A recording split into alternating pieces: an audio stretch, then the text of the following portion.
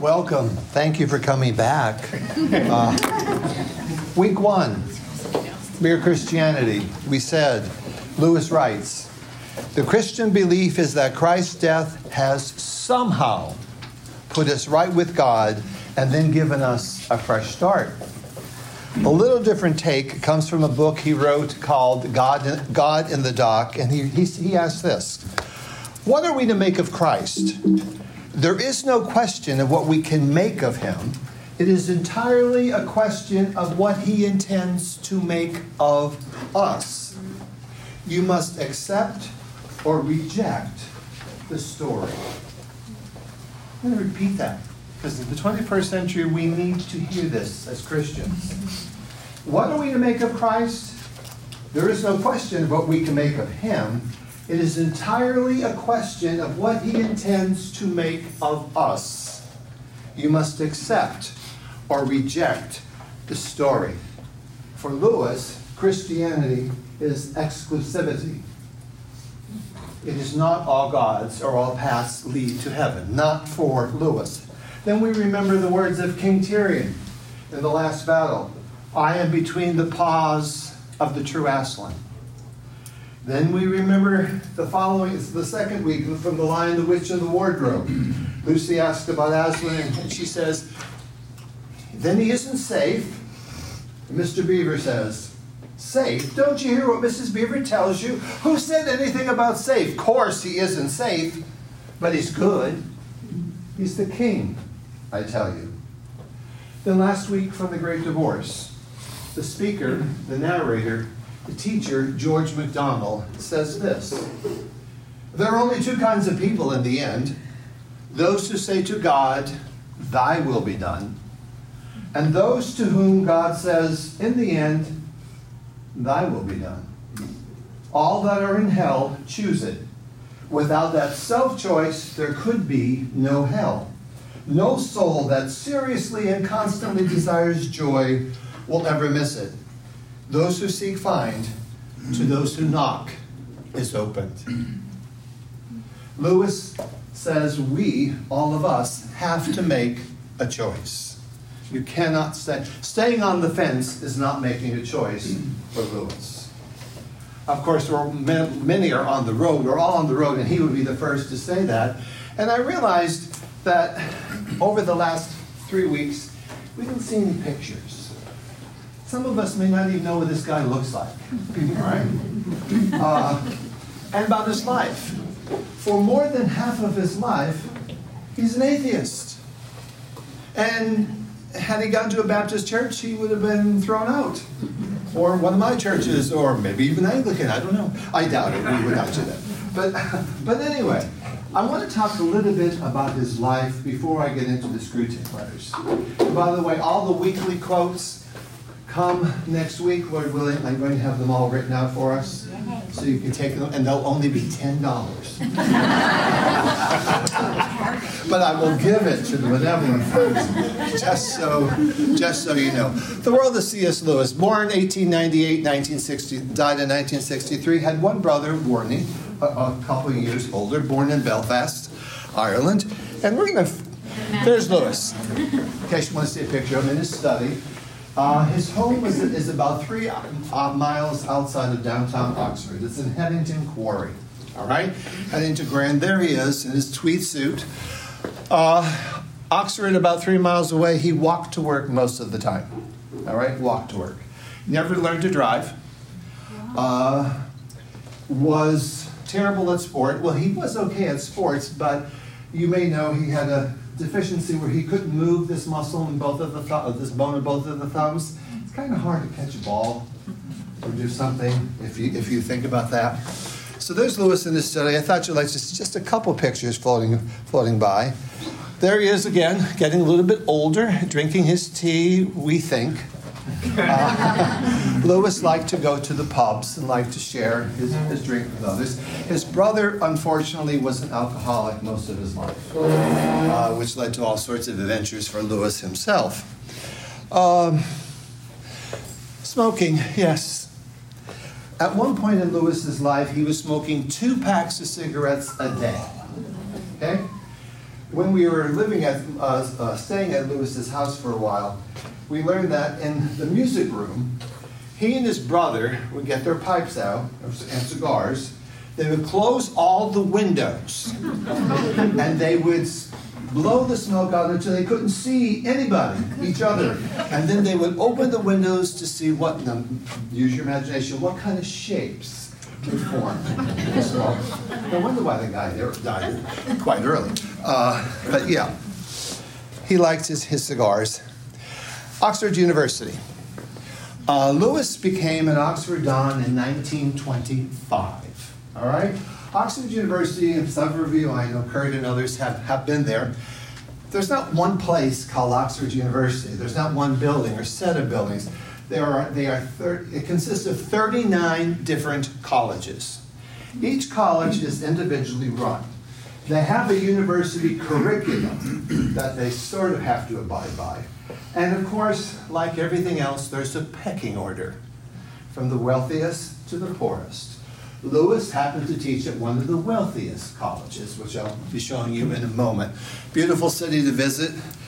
Much slower pace academically than the American universities. And there again, one of the most famous libraries, the Bodleian Library. Again, some pictures. And now we get to Lewis's college. It's pronounced Magdalen College, a very wealthy college. He arrived there in 1925 as an English prof. His first degree was not in English, it was in philosophy. He wanted to be a philosophy professor. And after 1 year, there were no jobs. So he stayed on, got honors in English, and became an English prof. At the first English faculty meeting of all the English faculty of all 39 colleges, Lewis walks in, and he sees this guy sitting across the table, and he asks him, what's his name? Well, his name was J.R.R. Tolkien. After it was over, Lewis went home and wrote in his diary, met this little twerp of a guy, rather nice, but he needs a smack in the head every now and then. That was his first indoctrination to Lewis. They became the closest of friends, and had we not had the relationship between Lewis and Tolkien, we would not have The Lord of the Rings and The Hobbit. Tolkien had basically stopped writing them. Lewis had a come to Jesus meeting with him and said, you are going to finish this work, and he did. And of course, and then Lewis was one of the first ones to write in the London Times a very good review of Tolkien's works. And that's why one of the reasons Lewis was highly disappointed when Tolkien did not like the Narnia Chronicles. He actually said to him it was like a vegetarian biting into a juicy hamburger. Rather disgusting. Okay, we'll talk about that next week. Magdalen College is rather a beautiful college.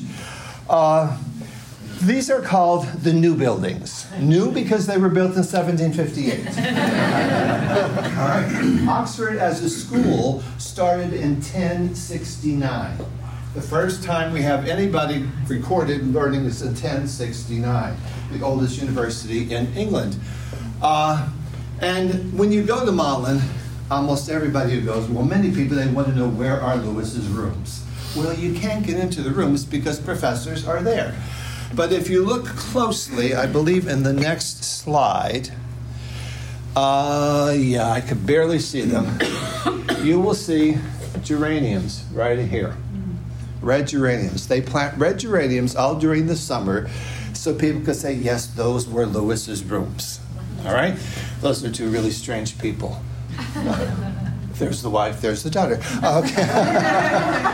They're not strange. They're actually wonderful. Again, another view of Magdalen College. There's entrance. It looks like you're going to Harry Potter world. It really, really does. Addison's Walk is fascinating. There is this walk around Magdalen College.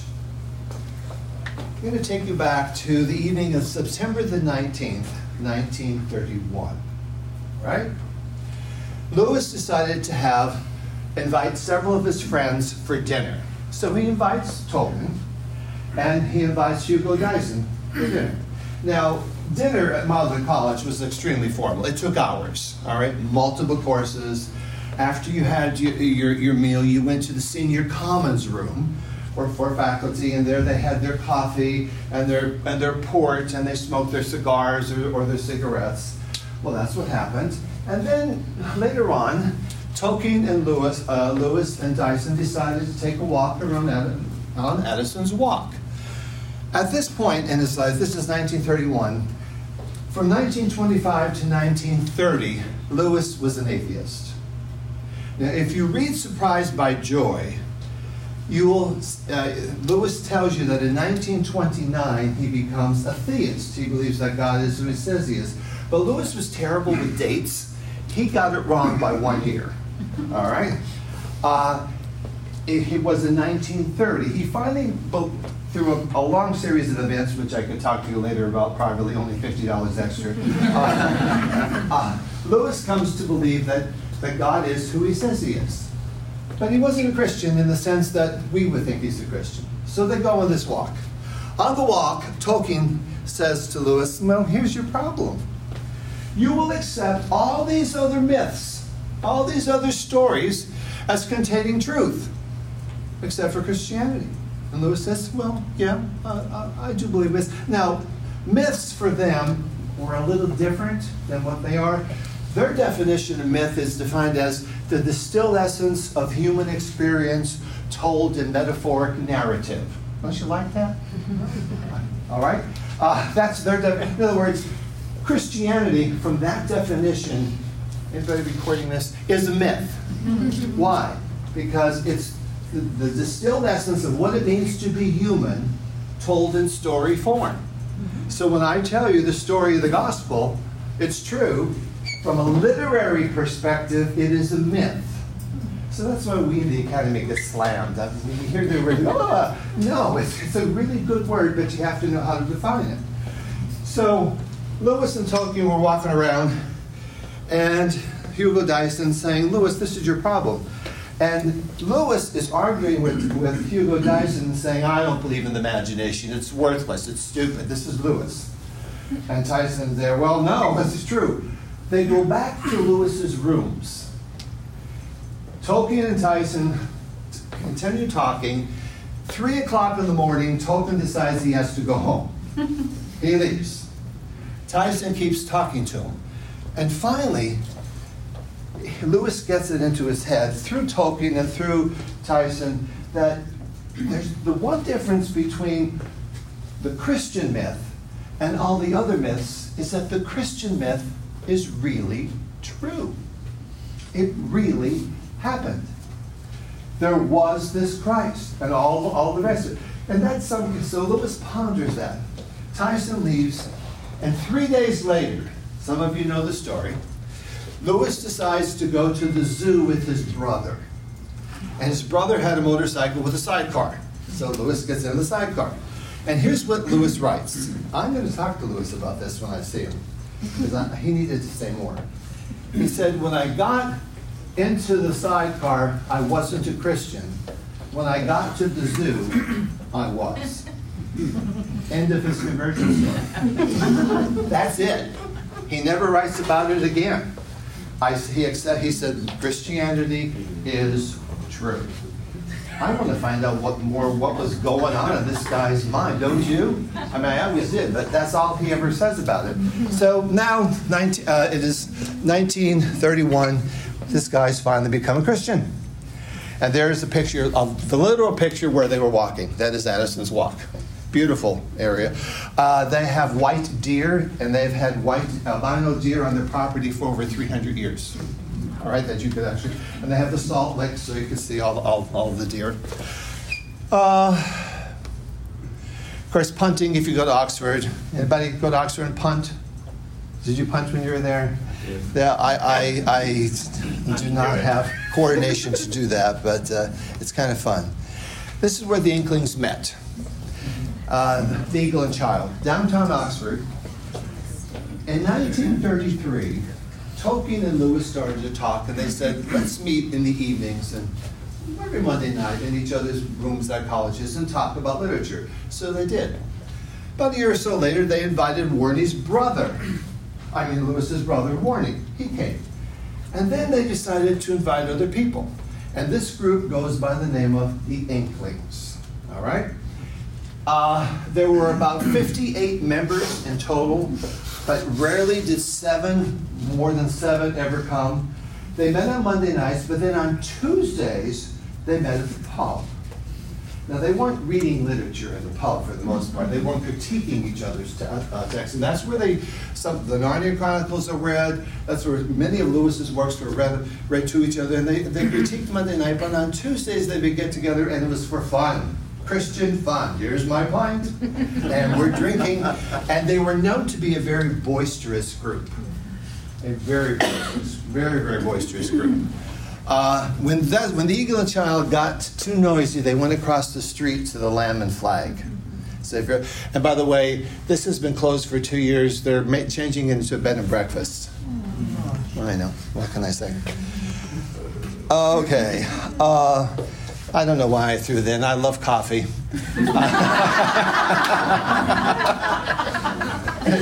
True story. 1700s, the first coffee shop in England. It's just happened to be in my size, and I said, well, I'll just leave it there. You can go to Lewis's house, all right? And they renamed the street to Kiln Lane. And there's a picture of it. There's part of it. But I want to stop and talk to you about this house. And I have to backtrack. In 1916, you know what happens in England? War. Okay? 1917, Lewis is called up. He goes to Oxford. He goes to Keble College, and he has a roommate. This roommate's name is FDC Patty Moore. Patty Moore had a mother and a sister. Lewis, by this time, had just his father. His mother had died when Lewis was around 8, and Lewis had a brother. They made a pact with each other, and they said, okay, if one of us is killed in the war, then the other will promise to take care of our parents and siblings. They made the pact. Well, Lewis did not die. Patty Moore did the next year. Lewis, however, gets shot in the rear end. By the way, Tolkien did too. I think that's funny. He ends up in the hospital in Great Britain. And who visits him but Patty Moore's mom? Multiple times. So, Lewis decides, I need to take care of her. And I need to take care of Patty's sister. They rented various apartments around Oxford, and they moved 9 times. Until finally, all right, in 1930, Lewis, his brother, and Mrs. Moore all got together, pooled their money, and bought what has been named the Kilns. It was named the Kilns because it was literally on a 9-acre plot of land where bricks were made. And the kilns were still there. So and the Brits loved to name their houses. So they named it the Kilns. Now, Mrs. Moore lived there until she was basically put in a nursing home until 1951. So from 1930 to 1951, he took care of her. Now, the story gets a little more intriguing at this point. All right? For many years, I remember reading okay, Mrs. Moore, I'm looking at Lewis, I'm reading his letters, I'm going, what's going on here? Something's going on here. Walter Hooper, who was Lewis's private secretary at the time of his death, 1 month before he died, called a woman by the name of Margaret Mead, who was the assistant director of the Wade Center at Wheaton College. And he said, I'd like you to come to England. I want to give my last interview. He did. He says to Margaret Mead, although I never wanted to say this, I have evidence, and I'm pretty sure the pre-Christian C.S. Lewis was having an affair with Moore. Well, if you read the letters of Lewis's brother and his father go back and forth to each other, they talk about, quote, the Moore affair. So it's pretty well documented. Although you will have people, the person head of the Wade Center is David Downing, and he denies this, and he has his right to do that. But I think there's too many other scholars who say the guy was not a Christian. We're not going to hold him to those standards. But here is where it gets exciting, at least from my point of view. Okay, well, just realized what I said. Private residence. I'm going to flip through these rather quickly, all right? You will see it. There's the house. And now we're to the side of the house. You won't read about this in any book, as the Lord was very good to my wife and me. We got to live at Lewis's house for a while, and you learn a lot of things about Lewis by living in his house. This door here, front of the house is here. This door here was Lewis's bedroom. To get to his bedroom inside the house, you had to go through Mrs. Moore's bedroom. Okay?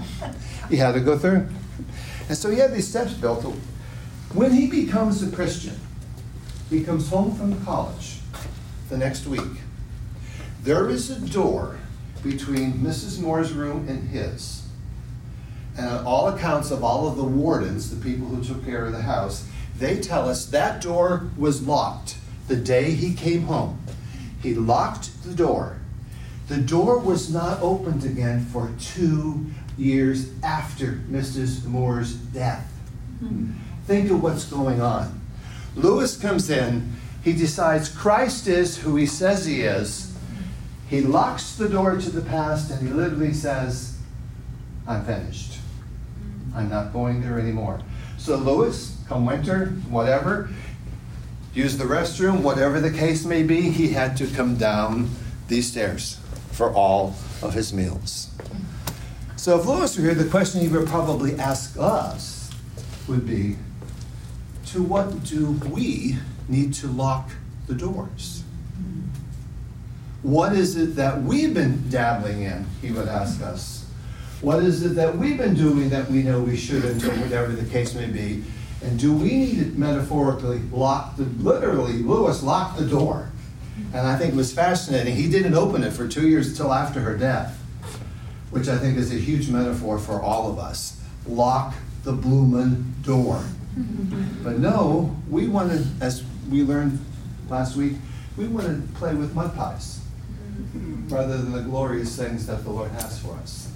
Lewis would say, lock the bloomin' door. There you see a clearer picture of the stairs. And there's a window. Now we're inside the house. That is the kitchen, all right? I don't know who that strange woman is sitting there. Yes, I do. But you see this little thing right here? I think I have another picture of it. Yes, it's an August stove. When we walked, it was the summertime we were there. Anyone know anything about an August stove? Anyone know it? You can tell us what's an August stove. Yeah, of course you can.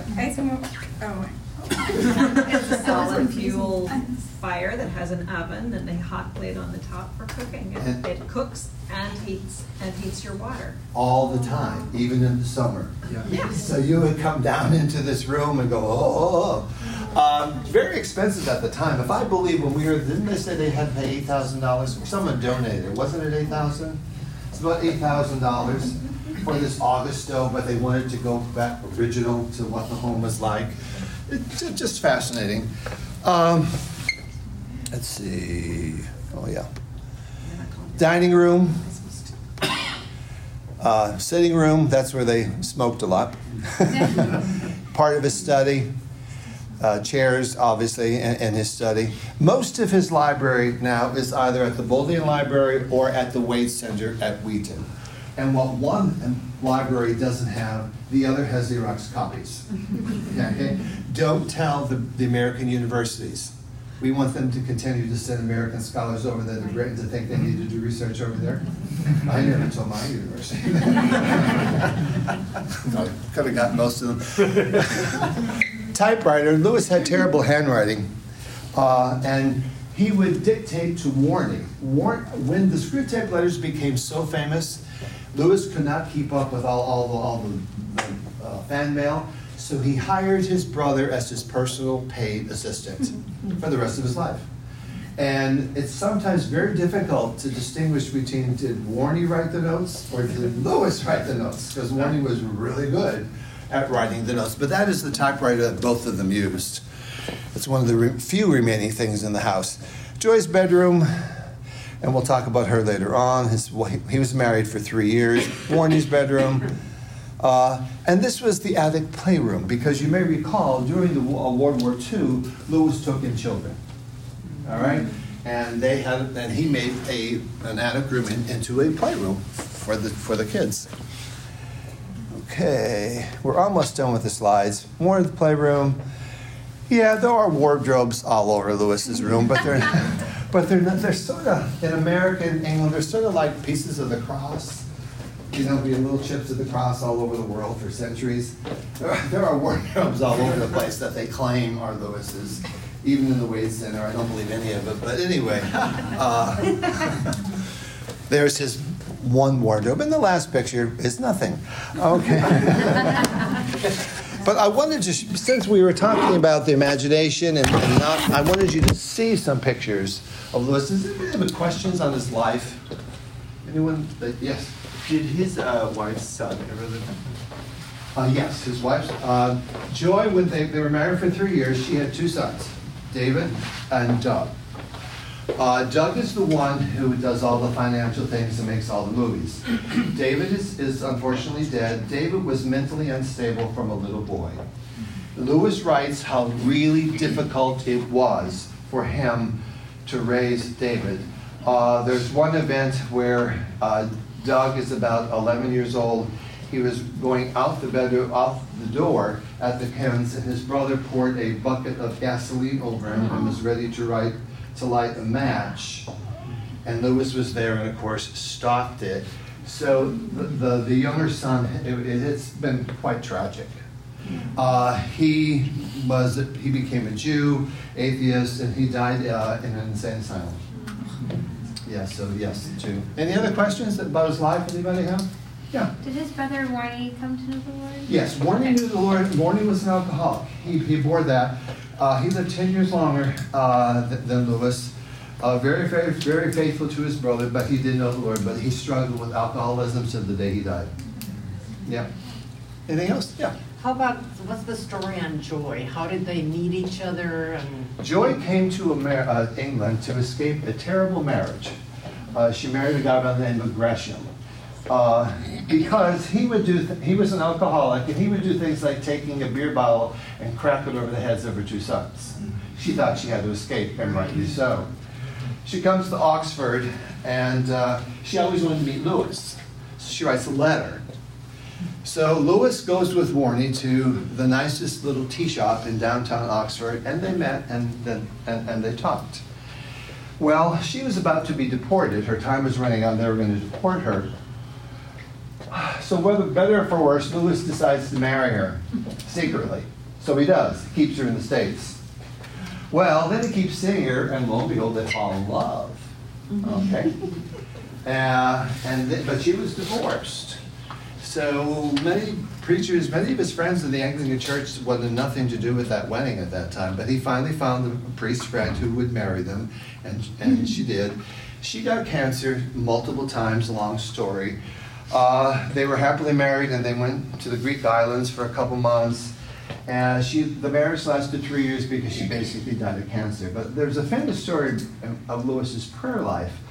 Her bones were deteriorating. It was cancer of the bone. And he started to pray, Lord, please, please relieve her from some pain. Take whatever you need from my body.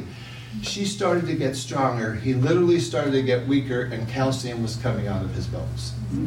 True story. She dies in 1960. They were married for 3 years. But they were deeply in love. She was a piece of work, though. She chased most friends away from Lewis. Lewis's friends were used to coming into his house anytime, I don't know, his doors were never locked. She's sitting there one time after the wedding, and Tolkien and friends enter, and, well, they were out for a walk, and Joy comes in with Lewis, and she looks at him and says, well, what the hell are you two all doing? And she said, well, that, the waters parted. And many of his friendships were broken off because of the wedding. But he loved her to the end. He really did love her. She would do things like they owned 9 acres around the counties, sit on the edge of property, and if you came by and trespassed, she would shoot you with salt. I mean, she would literally take a gun and shoot you. You could not transfer it on her property. Yeah, so he loved her. He loved her. Any other questions? Yes. Can you go more into Tolkien's relationship with C.S. Lewis, especially after his review of Narnia, and how that transpired for... Yeah. Tolkien and Lewis were fast friends for many years. They started the Inklings of the Column in 1933. In 1941, a member joined them, and his name was Charles Williams. Anybody ever heard of Charles Williams? Charles Williams, if you want to read an intellectual Christian author, more so than Lewis, you read Charles Williams, and I would start with the novel The Place of the Lion. All right? Phenomenal. It will shake you up, change your world, and you'll have all kinds of questions. Charles Williams was the glue that held everybody together, okay, including Lewis and Tolkien. And they met, and they critiqued each other's works. The Screwtape letters, if you had your copy and you looked at the frontispiece, were dedicated to Tolkien. Okay? Tolkien was disturbed by that. And the reason why he was disturbed by that, he didn't think Lewis was a Christian long enough to write such a piece of literature. All right? He said, no, I don't, and plus he didn't like it. And the Screwtape letters were Lewis's least favorite of all the works he wrote. He said it was the easiest to write, but it also was the least, because he literally went into depression after he wrote it. Think about it. He said everything's from the enemy's perspective. And he had to start thinking like an evil one. Everything was backwards. He wrote one of those letters in one setting, and there are 31 of them. He made about $3.50 on each letter. But he didn't keep the money. He gave it to the Episcopal Fund for Widows, for Episcopal priests. But Tolkien was not happy with that. Anyway, they would encourage each other in their writings. Mere Christianity, those were read by each one of them. The Fellowship, as I said, we would not have that. All right, we would not have that document, that long letter, unless Lewis had this come to Jesus meeting with him. Very close relationship. Joy was part of the falling out. Okay, Joy was part of the falling out. But Lewis kept close friends with Tolkien's son, Christopher. Even though when the adults were separated, he kept close.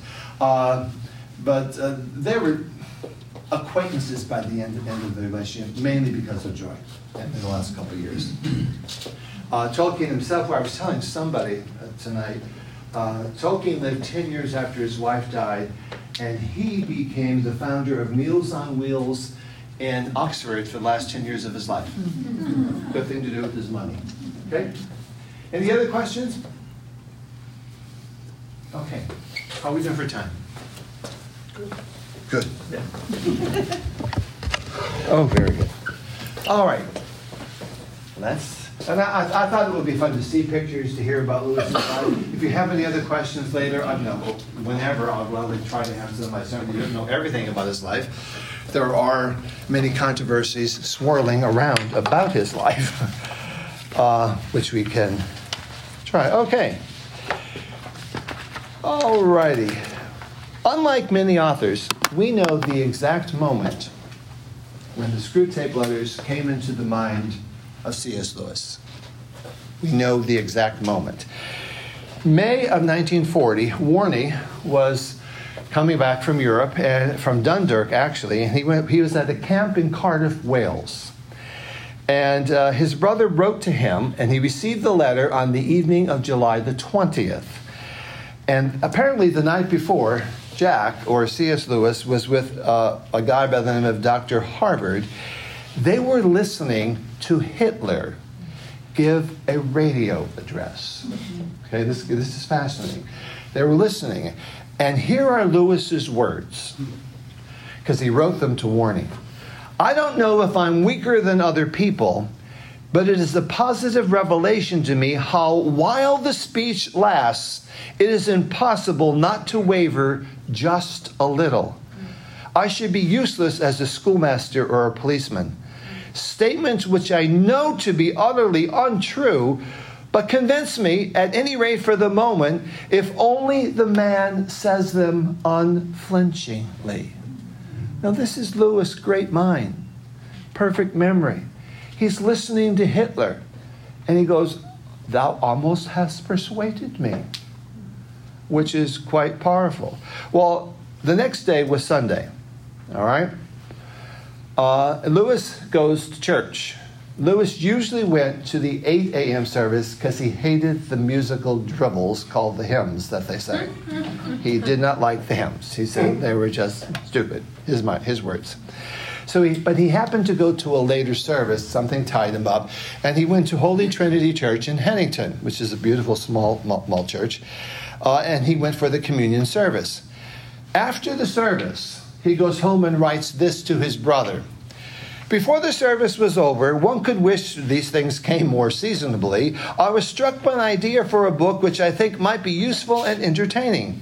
It will be called, remember, stupid titles, One Devil to Another, bad title person, and would consist of letters from an elderly retired devil to a young devil who has just started work on his first patient. The idea will be to give all the psychology of temptation from the other point of view. That's how we got the idea, thanks to Hitler. Rather fascinating. Who would have thought? Lewis wrote one letter per setting. He would sit down and write the letters. And again, he published it in The Guardian, which is now the now defunct Anglican Gazette, I guess we could call it. The first letter came out in May 2nd, 1941. And he wrote about a letter a week until November the 28th. He was paid about £2, so figure out whatever that is nowadays, maybe $3.50 per letter. But he says he did not enjoy writing. Here are his words. Though I had never written anything more easily, I never wrote with less enjoyment. Though it was easy to twist one's mind into the diabolical attitude, it was not fun, or not for long. The strain produced a sort of spiritual cramp. The world into which I had to project myself while I spoke through Screwtape was all dust, grit, thirst, and itch. Every trace of beauty, freshness, and geniality had to be excluded from my thinking. That would certainly put you over the edge from May to November doing what he did. Well, once the letters appeared in The Guardian, his popularity throughout the world literally exploded. It was this book, all right? And Lewis, I said before, couldn't keep pace with all of the letters, so thus he employed his brother. The book was finally published in February of the following year in book form in 1942. By the end, this was in February, by December, the book had gone into 8 printings, which... just imagine how many books it actually sold. An instant bestseller. Lewis did consider writing a companion piece from an archangel, looking at the patient from the archangel's perspective. But here's why he said he didn't. He said, mere advice would be no good. Every sentence would have to smell of heaven. I can't do that. So he did not write the book. So in the work, we have a senior tempter by the name of Screwtape. Oh, isn't that an interesting name? Anybody want to guess how it comes into existence? Not if I told you, don't tell me, but I did tell. Anybody Screwtape? They're all kind of theories. Scholars love theories, right? They get paid to go to conferences to come up with their theories. One that I think is kind of fun is that the word tape, according to this one author, is the British slang word for whiskey.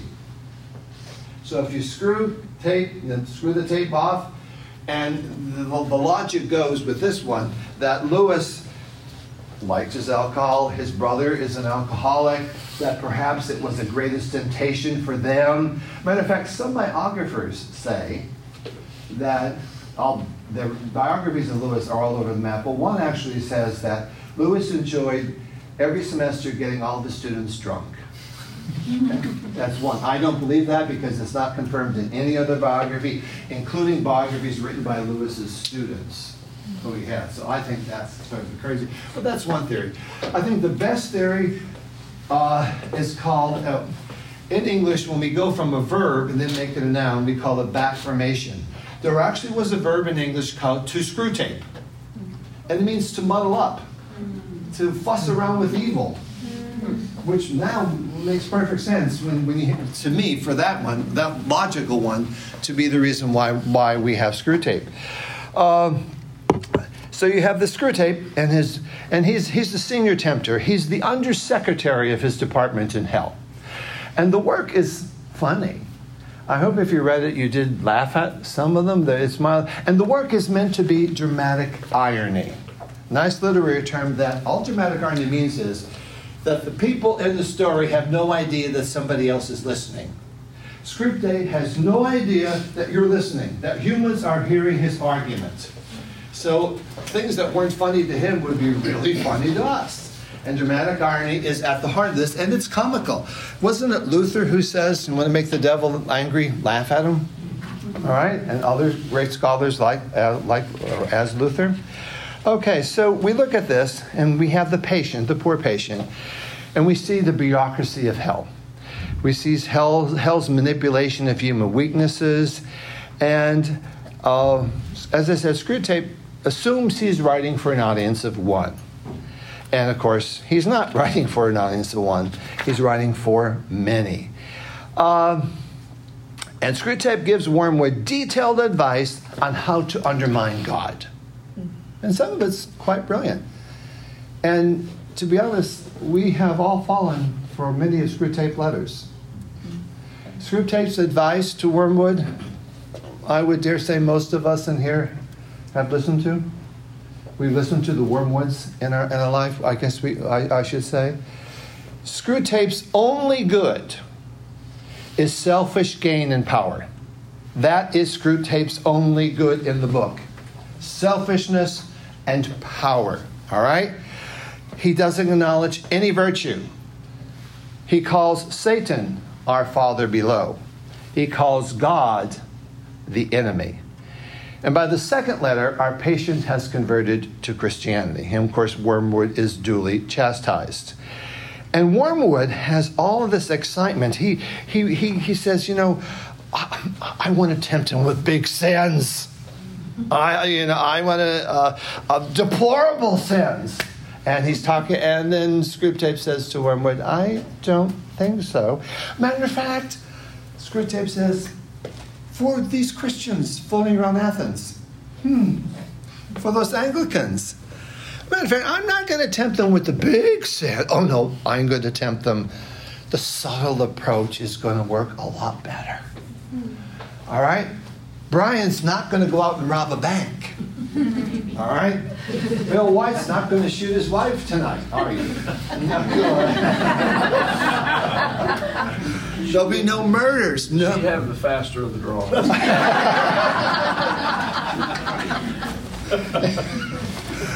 I'm going to continue. Screwtape says the subtle approach. As a matter of fact, here's what he says. He's talking to Wormwood, and Wormwood wants to tempt Brian to shoot somebody. He said, here's Screwtape. You will say that these are very small sins, and doubtless, like all young tempters, you are anxious to be able to report spectacular wickedness. But do remember, the only thing that matters is the extent to which you separate the man from the enemy. It doesn't matter how small the sins are, provided that their cumulative effect is to edge the man away from the light and out into nothing. Murder is no better than a stack of cards or a television. I added that. If cards can do the trick. And here's the line. Indeed, the safest, this is what Screwtape talking, The safest road to hell is the gradual one, the gentle slope, the soft underfoot, without sudden turnings, without milestones, without signposts. It's the little sins, the small ones. You're not going to commit murder. We're not going to rob banks. But you know what we're going to do? We're going to do what Screwtape talks about later. He says one of the greatest things you could do to the Christian is surround them with noise of any kind. Noise. Because if we're constantly listening to things, constantly chattering, when does God in his quiet voice speak to us? That's why the daily office, if Lewis were here, which he did, is so important. It quiets us down. It says to us, stop talking. I remember Father Daniel gave a sermon many years ago that I've told umpteen dozen people about on the road to Emmaus. When did the apostles, those two turkeys, recognize that Jesus was who he was? At the breaking of the bread. And then Father Daniel said to us, during the Eucharist, God wants to commune with you. Now these are my words. Shut up. All of us. Just shut up and ask God what he wants to say for Lewis, the Eucharist was the biggie. It was the holiest thing ever. All right? And Lewis says, just be quiet. We talk too much in church. Let God talk to us during the communion. And noise, Lewis says, is our biggest enemy. Noise. So the slowest, the safest road to hell is the gradual one. Screwtape then explains, how am I doing for time? Okay, oh good. Screwtape then explains to Wormwood the different purposes that the enemy and our Father below have for us. Who is reading number 1? We have a reading.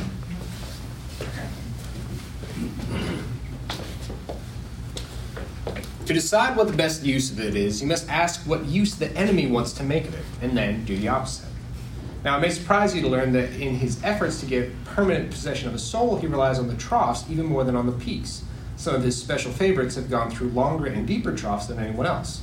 The reason is this. To us, a human is primarily food. Our aim is the absorption of its will into ours, the increase of our own area of selfhood at its expense. But the obedience which the enemy demands of men is quite a different thing. One must face the fact that all the talk about his love for men and his service being perfect freedom is not, as one would gladly believe, mere propaganda, but an appalling truth. He really does want to fill the universe with lots of loathsome little replicas of himself. Creatures whose life on its miniature scale will be qualitatively like his own, not because he has absorbed them, but because their wills freely conform to his. We want cattle who can finally become food. He wants servants who can finally become sons. We want to suck in. He wants to give out. We are empty and would be filled. He is full and flows over. Our war aim is a world in which our Father below has drawn all other beings into himself. The enemy wants a world full of beings united to him, but still distinct.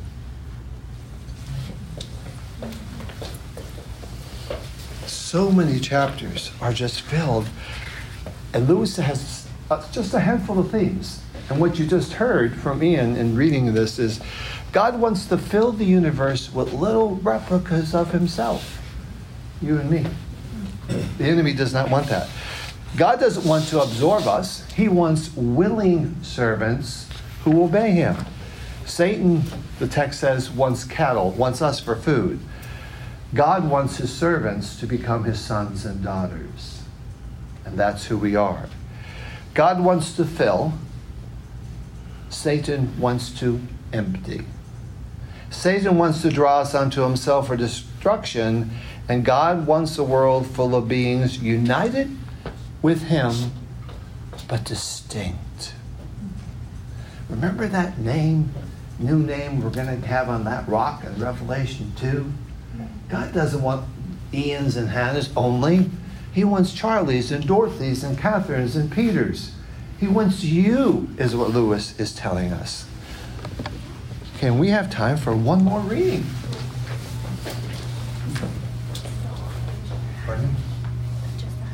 Yeah, the whole thing. Okay. I am Screwtape. You know what I mean. And that is where the troughs come in. You must have often wondered why the enemy does not make more use of his power to be sensibly present to human souls in any degree he chooses and at any moment. But you now see that the irresistible and the indisputable are the two weapons which the very nature of his scheme forbids him to use. Merely to override a human will, as his felt presence in any but the faintest and most mitigated degree would certainly do, would be for him useless. He cannot ravish. He can only woo. For his ignoble idea is to eat the cake and have it. The creatures are to be one with him, but yet themselves. Merely to cancel them or assimilate them will not serve. He is prepared to do a little overriding at the beginning. He will set them off with communications of his presence which, though faint, seem great to them with emotional sweetness, an easy conquest over temptation. But he never allows this state of affairs to last long. Sooner or later he withdraws, if not in fact, at least from their conscious experience, all those supports and incentives. He leaves the creature to stand up on its own legs, to carry out from the will alone duties which have lost all relish. It is during such trough periods, much more than during the peak periods, that it is growing into the sort of creature he wants it to be. Hence, the prayers offered in the state of dryness are those which please him best. We can drag our patients along by continual tempting, because we design them only for the table, and the more their will is interfered with, the better. He cannot tempt to virtue as we do to vice. He wants them to learn to walk, and must therefore take away his hand. And if only the will to walk is really there, he is pleased even with their stumbles. Do not be deceived, wormwood. Our cause is never more in danger than when a human, no longer desiring, but still intending to do our enemy's will, looks round upon a universe from which every trace of him seems to have vanished, and asks why he has been forsaken and still obeys. But of course the troughs afford opportunities to our side also. Next week, I shall give you some hints on how to exploit them. Your affectionate uncle, Screwtape. Masterfully, Lewis reminds us that most of the time it's in the troughs in our life, not in the mountaintop experiences where we grow more like Christ. And nobody likes that. I certainly don't like it. All right? He says, God does not and will not override our wills. And I love the line, God will not ravish, he woos. God says, I love you so much. I'm not going to take your personality away. You have to be willing to do what I want to. You need to be willing to do my will. The creatures are to be one with God and yet themselves. And he says, when we first came to Christ, and you could certainly remember this, I certainly do, it's all emotional sweetness. Just how many testimonies have we heard? Easy to conquer sin, easy with temptation. And then Lewis writes through Screwtape, sooner or later, God withdraws. Not in fact, but he withdraws the emotions, he says, and the supports.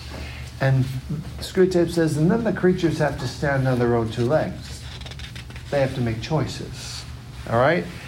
And they have to carry on with will alone. And their duties, reading the stupid daily prayer, is no longer really pleasant. Or whatever your devotions are. And it's no longer joyful. And it's so...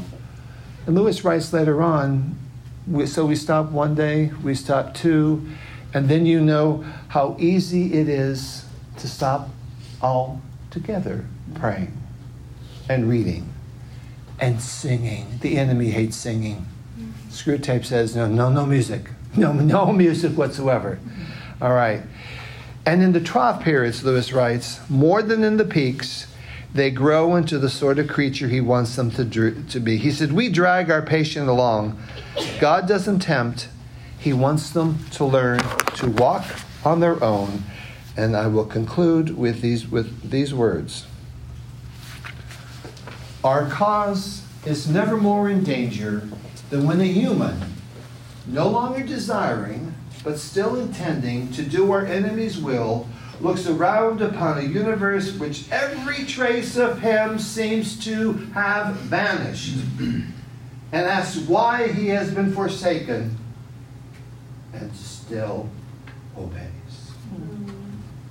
So, Father, thank you for Lewis. Thank you for yourself. Thank you that you woo us. Thank you that you don't want to take our personalities away. Thank you, you want to fill us with joy. But thank you, you want us to become your sons and daughters. Thank you for the troughs. Thank you for the low periods. Thank you for the high periods. But Father, we ask for the gumption, the strength, and the will to obey, whether we're on the mountaintop or in the trough. And thank you that someday we will see you face to face, and the enemy will be defeated forever. And it's in the name of your risen Son, the Lord Jesus Christ, we pray. Amen. Amen. Thank you.